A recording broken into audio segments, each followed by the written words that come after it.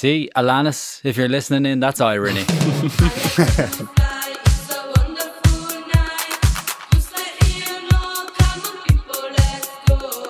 Hello and welcome to the One Football Podcast. I'm your host Ian McCourt. And then there were two. Like a man sucking on his toes, Wales and Germany have tasted defeat. And like that same man sucking on his toes, they have realised that don't taste too good. As for France and Portugal, they're just 90 minutes away from triumph or tears. Here to look back at the semis and make wild predictions about the final is Paddy Higgs. Hello. Nico Durbin. Hi. Andre Gonçalves. Hello. And Manfredi Miyashita. Hey. So a packed pod it is, but there's so much to talk about. Let's start with Jogi Löw. After the game last night, he said that his side were the better team, that they did not deserve to lose. And Tony Kroos reckoned it was Germany's best performance of the tournament. Nico, what did you make of all that? Let's start with Kroos, because that's bullshit. I don't want to measure the performance just by possession and so on. At the end of the day, what counts is the result, right? So if the result is not correct, you can wipe your you-know-what with a good performance. Jogi Löw was right, though. They were the better team. They had control over the match, right? As much as you can have control over a match playing against France. So it was, from the beginning, I think it was clear, and it was my biggest fear, that if France were to win this game, that would be because of individual mistakes or after a free kick. And that's at the end of the day why we all like football so much, because there is room for some random situations. Yeah, I totally agree with Nico, actually. I think Löw actually got his tactics spot on last night for the most part. But you were happy enough with the selection then? Yeah, absolutely. But he was just let down by individual mistakes or bad luck. I mean, you look at Boateng going off, that was crucial. Schweinsteiger's decision to go full Superman in the penalty area. And then for that second goal, you can split it between Kimmich, I think it was Hövedes maybe, Mustafi and Neuer, who for some reason thought that he could catch that on the bounce, if you look at the way he gloved that. And all three of them could have avoided that goal, but all three of them conspired to put it in. So I think Löw actually did everything he could, perhaps except for bringing on Götze when he did. I think there were probably better options off the bench to change the game. But, it was just one of those nights for Germany. I think if they were still playing now, they still wouldn't have scored. What would you have gone for instead of Götze? I think probably Schürrle, just to break things up, to add some pace. It's been a long tournament. The French defence probably could have been stretched by someone who was a bit more direct and a bit more focused in their running. We've mentioned individual mistakes, Nico. Yeah. And we've talked a little bit about where else it went wrong. But is there anything else you want to pinpoint? I think, unfortunately, I have to say it at this point that the glory days of Basti Schweinsteiger are over for the German national team.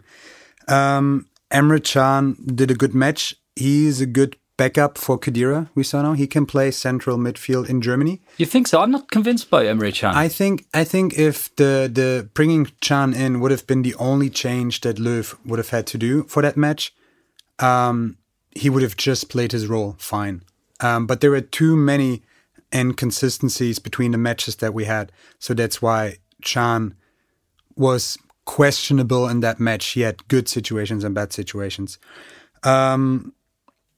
I want to point out how good Özil was, though, because agreed. Yeah. He was, for me, the best man after Griezmann at the end, who has to get the credit for best man of the match. But Özil played so well. Agreed. Yeah, especially in the first half. In the first half, he was incredible. I think in the first half, he was the best man on the pitch. Yeah, 100%. But then on the second half, Griezmann showed some magic. Yeah. So you think we're seeing the end of Bastian Schweinsteiger in a Mannschaft jersey? Yes. So, yeah, I think so. I think it was absolutely right that he played this tournament. It was right that Löw played him, and he did a good job. But I don't see any upside coming from here. Like, he's not getting better. It's 2 more years until the next big tournament. And we see that we don't need a new generation of players right now, but we need 2 to 3 players that make the next step and fill that gap. I tell you what, Schweinsteiger will leave. I tell you what you really need: a striker. Yeah, a striker. But hey, You know, when we talked about this podcast, I told you we maybe should have picked one number 9 more and not just Mario Gomez, right? And I looked up who could that number 9 have been. I didn't find anyone. Pierre-Michel Lasogga? No. Sorry. There's no one. Yeah. There's no one. There's a Kevin Volland. He's not a number 9. There's Max Cruz from Wolfsburg, who's not a number 9. Andy Schürrle is the closest we get to a number 9. And Thomas Müller certainly is not a number 9 either, one has to say at this point. Well, see, I would have played Schürrle as the number 9. Maybe. I wouldn't. I think that's my disagreement with Lowe's selection. I think I would have played Schürrle because to me, Muller's not... I mean, Muller hasn't been in form for the last 2 months of this season, although he did spectacularly well before that. He looks exhausted from what I see. And I would have left him where he can cause chaos. He's not, like as we were saying, he's not a player who can play with his back to goal and hold up the ball. No. It doesn't suit him playing as a number 9.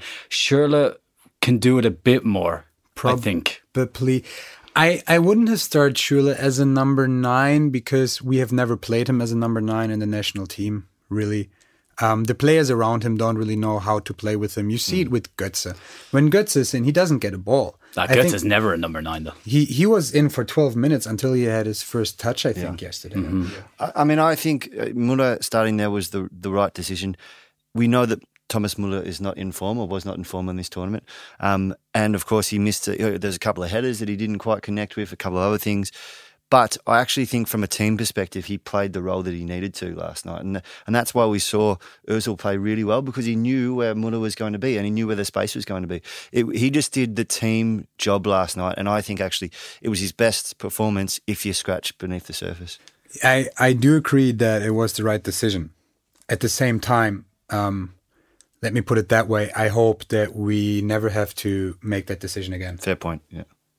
I think it's as somebody writing in The Guardian put it, it was 10,000 spoons and all they needed was a knife. Yeah. You've been quoting that song a lot this week, haven't you? Oh, do not get me started on this song. It's a good song. It's a terrible song. It's a classic. No, it's terrible. It's a classic. And Alanis Morissette's a hit machine, mate. I don't know what you're talking about. I don't even know where it's. I know necessarily a good thing. I feel like you're trolling me. No, not at all. Not at all. I think Nico and I've had a good rock out in the car. Once to Alanis Morissette's greatest hits. Yeah, it went for like at least 35 minutes. You are joking. No, it's a typical karaoke song. Yeah, it's good. That's all you need. Back to football. Yeah. Let's get back to football. Will we have a little chat about the penalty? Does anybody still think it wasn't a penalty? I'm looking at you, Nico. I will say, by the rules, it is a penalty. Yes. So therefore, it's a penalty. It is a penalty. Yes. I mean, the moment a player takes advantage of touching the ball with his hand, it is a foul. No matter if he tried to or whatever, it is a foul. But. And that's actually what Jogi Löw said as well after the match. I am questioning the interpretation of that rule when it comes to penalties. Because outside of the box, there are situations where referees give or used to give indirect free kicks for some sort of hand play, right? So it's just so radical to give a penalty away for a situation that didn't cause immediate danger on the goal. Even if Schweinsteiger would not have won that one-on-one, that header, in whatever way, there was no direct chance created. But and he did not block a shot or whatever. You know what I mean? He sort of did. But the rule with the direct, indirect free kick with a handball, it's over. I know. It was over, I think, 4 or 5 years ago. The international board changed that. So I know. Now if you do handball anywhere, it's a direct free kick or in this case penalty. And they did that to protect the referees, which is fair enough, and to not have any gray areas and so on. I understand that. But I just think that, and it's not just because of yesterday, it's just so frustrating if you've ever played football yourself, if you're passionate about something and you watch it, to get a penalty for that sort of hand where you just somehow touch it. It's just But surely, so shit. surely a player like with the experience of Schweinsteiger shouldn't jump like that in the box. I mean, it was so like not coordinated. I mean, you see players try and climb on each Yeah. other outside, but you're right. I think in the box, in the area, you're just leaving yourself open for that. You know, you're taking that risk when you're putting your hands out. And I I actually sort of disagree. I mean, there weren't too many good angles for this penalty. Like, let's be honest, it took a long time for us to look at it again and again and again. I actually think that Evra got the header and headed it onto Schweinsteiger's hand.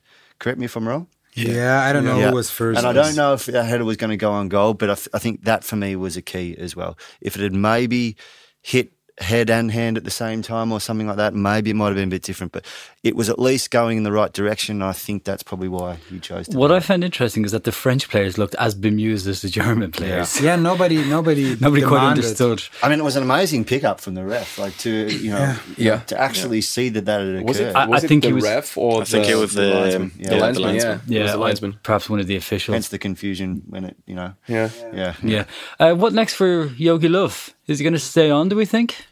Well, he said that the Euros 2016 are just one step towards winning the title 2018. So, and he has his contract. That's the reason why he has his contract until 2018. So, yes, he'll continue. He wants to leave after 2018, I think. But he wants to leave with a title. Okay, that's a lot of talk about Germany. There was, of course, another team playing. And I think, Manfredi, you want to offer some words of praise about France? Yeah, I think, well, they played the game that people thought they could play but weren't expecting. Like, I think they got out of danger a lot in situations that it kind of seemed like tiki-taka at times. Obviously not at those levels, but I think they showed a lot of quality in the middle, getting out of danger with some short, fast passes between Matuidi, Pogba, Sissoko. Even Griezmann got a bit behind and helped out the midfield. So I think under that aspect, they played really well. Like it was just fluid. The game was fluid. It was fast, and they managed. The German midfield was a bit more static compared to obviously the French one. So in the midfield, I think obviously Germany had the ball more, but when France attacked, they managed to use the space well of the field and get out of danger. So under that aspect, I think France played really well, and then they had the chances. They got a bit lucky, but it all went down to who took the chances in the end, and in Germany, France did. Yeah. Nico? Yeah. I'm just realizing that it's easier to stay rational when talking about Germany than when hearing how France is praised for that win. I don't know. I don't want to sound too bitter here at that point, but I just think that they were really lucky ending the first half like that. And at the 44th minute, I would have put way too much money on a German win. And even second half, like I said at halftime, Germany just needs to play the same game. They will score at some point. So and then France got better in the second half, and I completely agree. First half they played 7 good minutes.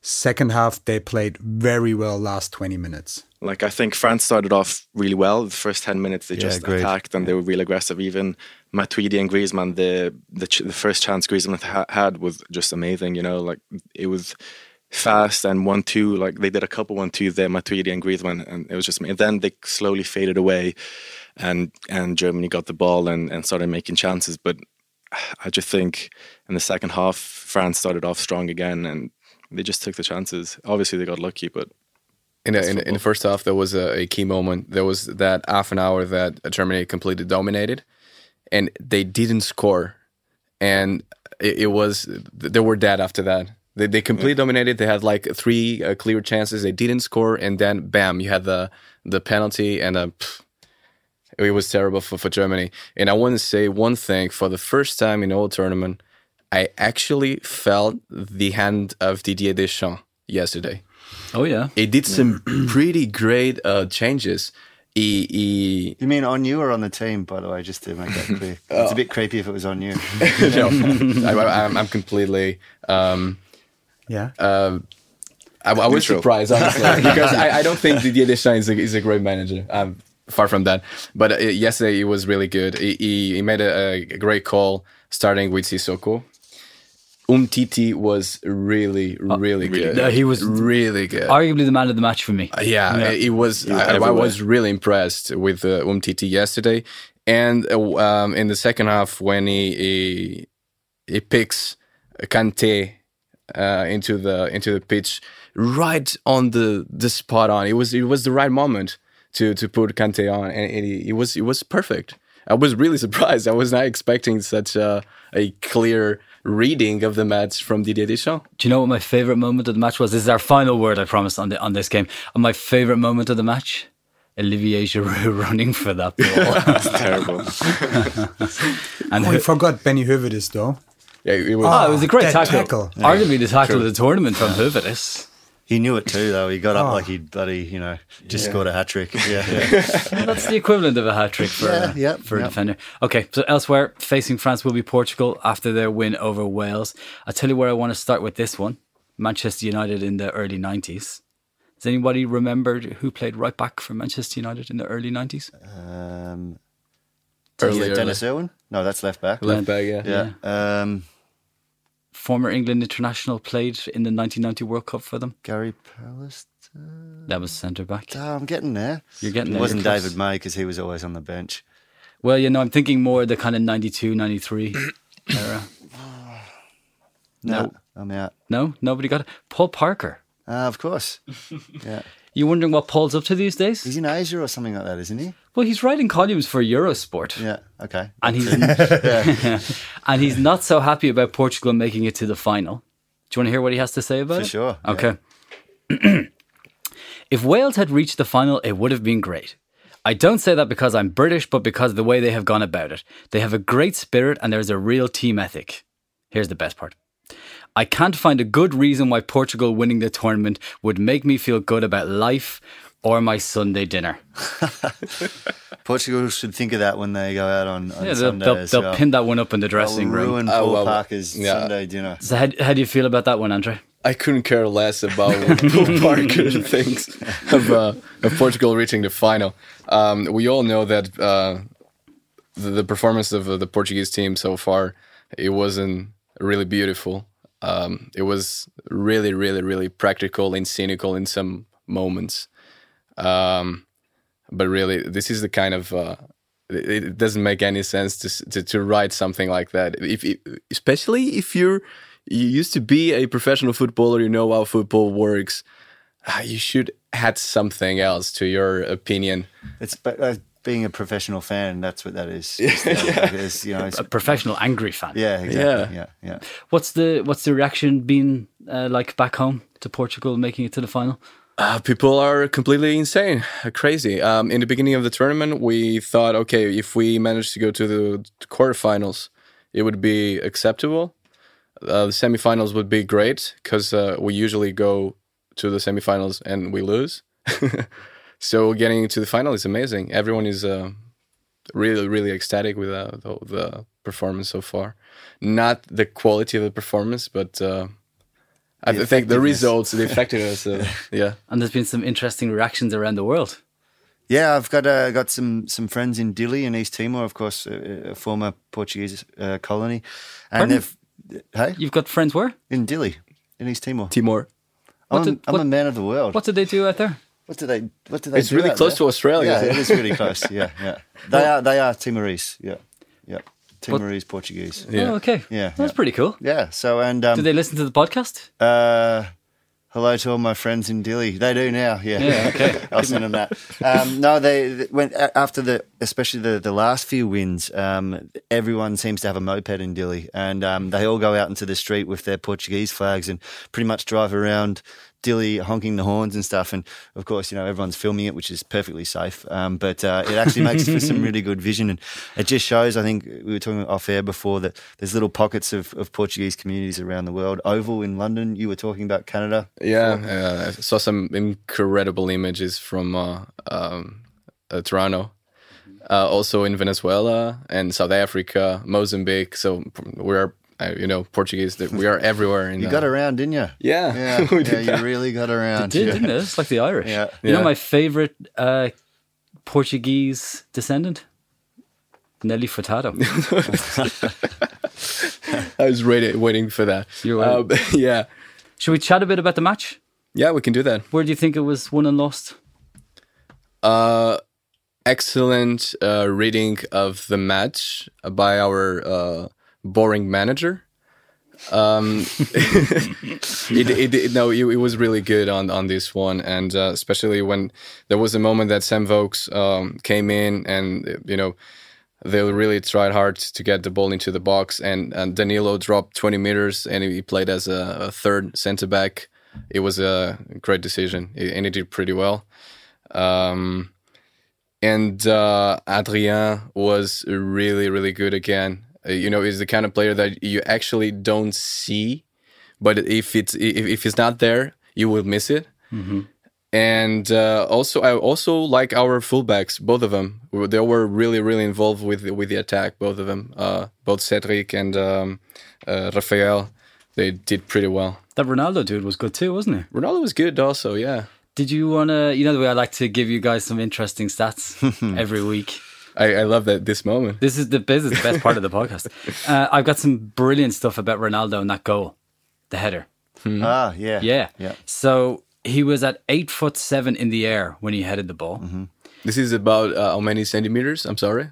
Oh, I've no idea. 8 foot. A lot. I guess it's over 200, right? No. Yeah, 8'7", of course it is. Yeah, that's well over 200. Yeah. Wait. 2.5.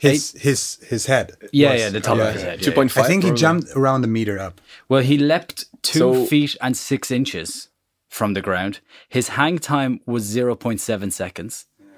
And his header was clocked at 44.3 miles per hour.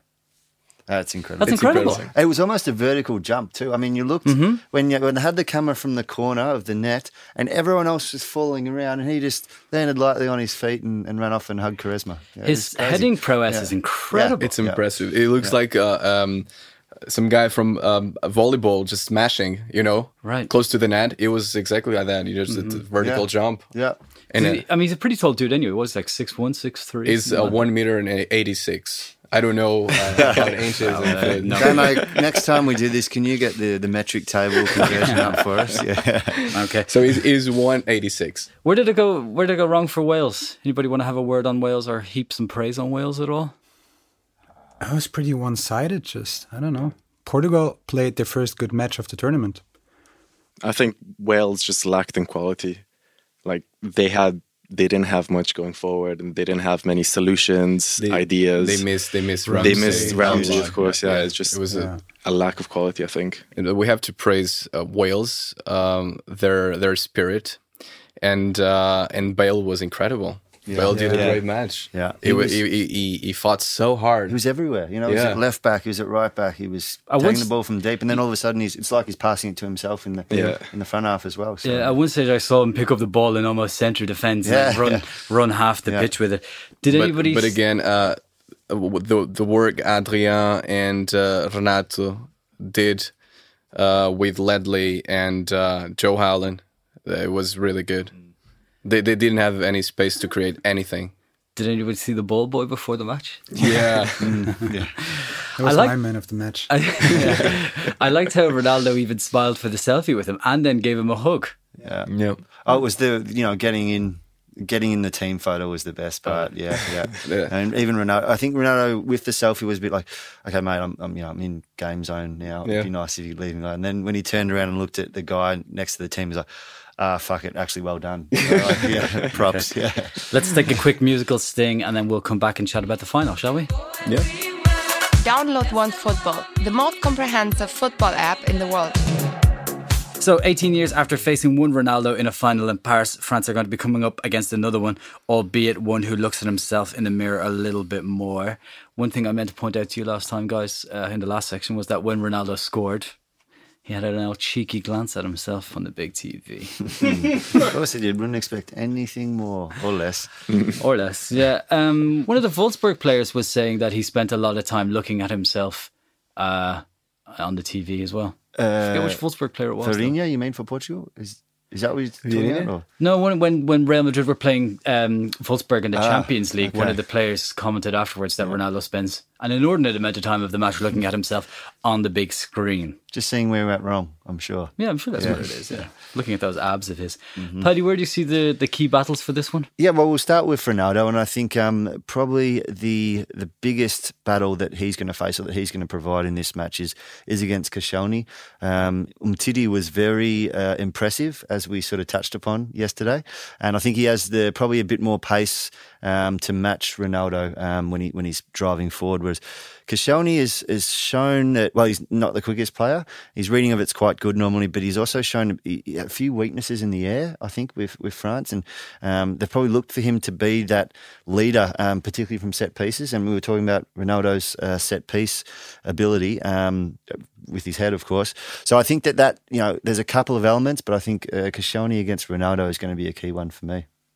Andre, anything else you see as a sort of key battle for the match from Portuguese perspective? Yeah, controlling the midfield. French midfield is very, very muscled. They're probably going to play again with Matuidi, Pogba, and Sissoko, and we're gonna have a tough time to stop those three. So our midfield needs to be in a superior level in order to stop them. I don't think we're going to get the ball very often. I would say that it's going to be a match with a 60-something% of possession for the French team.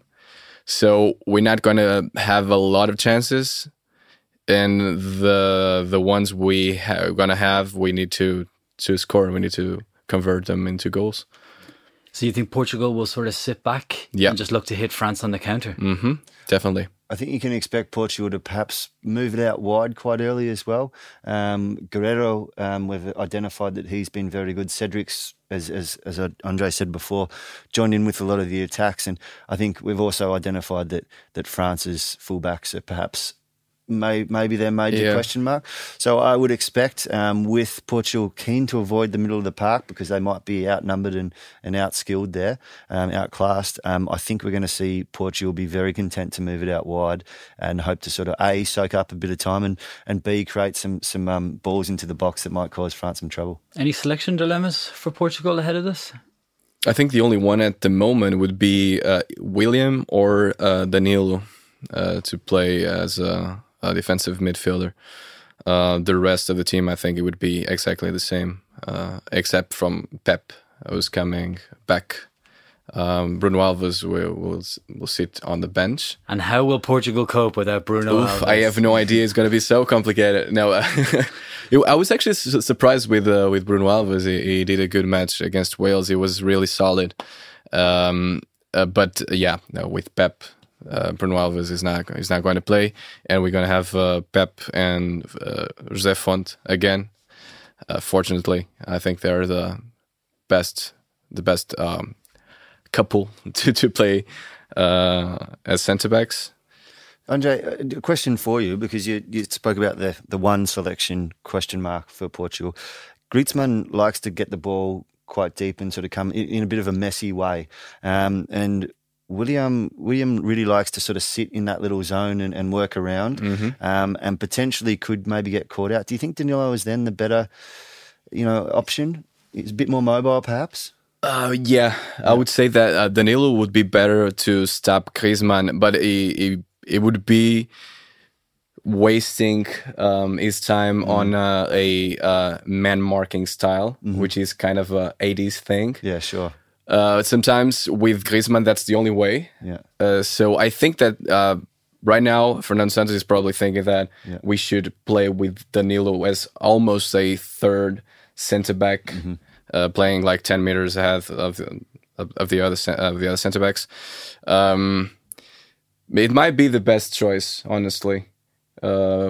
William, he has some other qualities. He's way better when it comes to passing and controlling the game. Offensive transitions is way better than Danilo doing that. But as I said, I think we're going to sit back and wait for France, and probably Danilo is the best choice to do it. at least to try and stop Griezmann. That would be one of the keys. If you can stop Griezmann, agreed. Yeah, we can do something. Yeah. Okay, Manfredi, how about France? Any sort of selection dilemmas for them? I think France will line up more or less the same as they did against Germany. I think midfield-wise, although, as Andre said, they're superior, I think they should look at themselves a bit more now as well, because Portugal's midfield compared to Germany's has a bit more, with Danilo or William, a bit more muscle, and with Renato Sanchez, they bring a bit more energy as well to the midfield compared to Kroos or Schweinsteiger. So now, as Matuidi, Sissoko and Pogba, they're all players that go forward and like to attack, but now they have to look at themselves. So when another midfielder from the opponents runs at them and, attacks, go through the spaces like Renato Sanchez does. So maybe they might think of putting Kante as well there, just to break down the play a bit more. So yeah, I think the only dilemma probably is in the midfield. Otherwise, I think it's more or less the same. You think Umtiti will start? Yeah, definitely. Yeah. Nico? I actually think that they will start the same way they started against Germany, but them being the favorite and they have to make the game, they're gonna get in a lot of trouble. I think it's the strongest team so far that France has to play against, which is going to be playing on counterattacks and reactive. The other teams they had to face before, they were more reactive, were rather lower class opponents. And it's basically, I think Portugal will beat France with its own weapons, the same way France won against Germany. So your prediction is for a Portugal win? Yes. Paddy? Yeah, you with them on that? Same, 2-1 for Portugal. Nico's spot on for me. That France have played a Portuguese way almost against Germany, give or take a few, different points. But now they are the ones that the game is going to come to, and I haven't seen enough of them for them to put that away. And I think Portugal is unfashionable and as unkempt as they've been at points. They know how to win, whether it be ugly or pretty. Manfredi? I think Portugal will win as well. I think extra time. I wonder what Andre's going to say. This is almost a full house. No, well, hold on. You've got me to go. No. Yeah, I think they'll win in extra time. Probably 2-1 as well. Don't jinx it, Andre. Don't say anything. Andre, we're going to give you the final word on this one. Does he have to make a tip? Can he pass? No. No, I think France will take it. I'm sorry, guys, but I really appreciate how optimistic you are. But we have a mental block with France. I think the last time we beat France, never beaten them in a competitive game. Never. I think the last time we beat France, it was in the late 70s or something. So this mental block could be really a big problem for us. And there's a good thing for Portugal. I think France playing at home, they're gonna be under a lot of pressure. If they don't score an early goal, they could make some stupid mistakes along the way. Well, in a boost to Portugal, because I always get my predictions wrong, I'm going to go for France. You have been rubbish lately, haven't you? Oh, terrible. Yeah. Really terrible. Yeah. So congratulations, Portugal, on your Euro 2016 victory. I will be the first to offer my congratulations. How ironic that would be that basically Portugal rewrites history as being the Greece of 2016. Yeah. See, Alanis, if you're listening in, that's irony. Okay. What a track. That's all from us today. My thanks to Paddy, Nico, Manfredi, Andre, and our producer Damien. We'll be back to review the final and the tournament on Monday. Go to iTunes, download the podcast, subscribe to the podcast, and while you're there, you should download OneFootball too. Thanks for listening.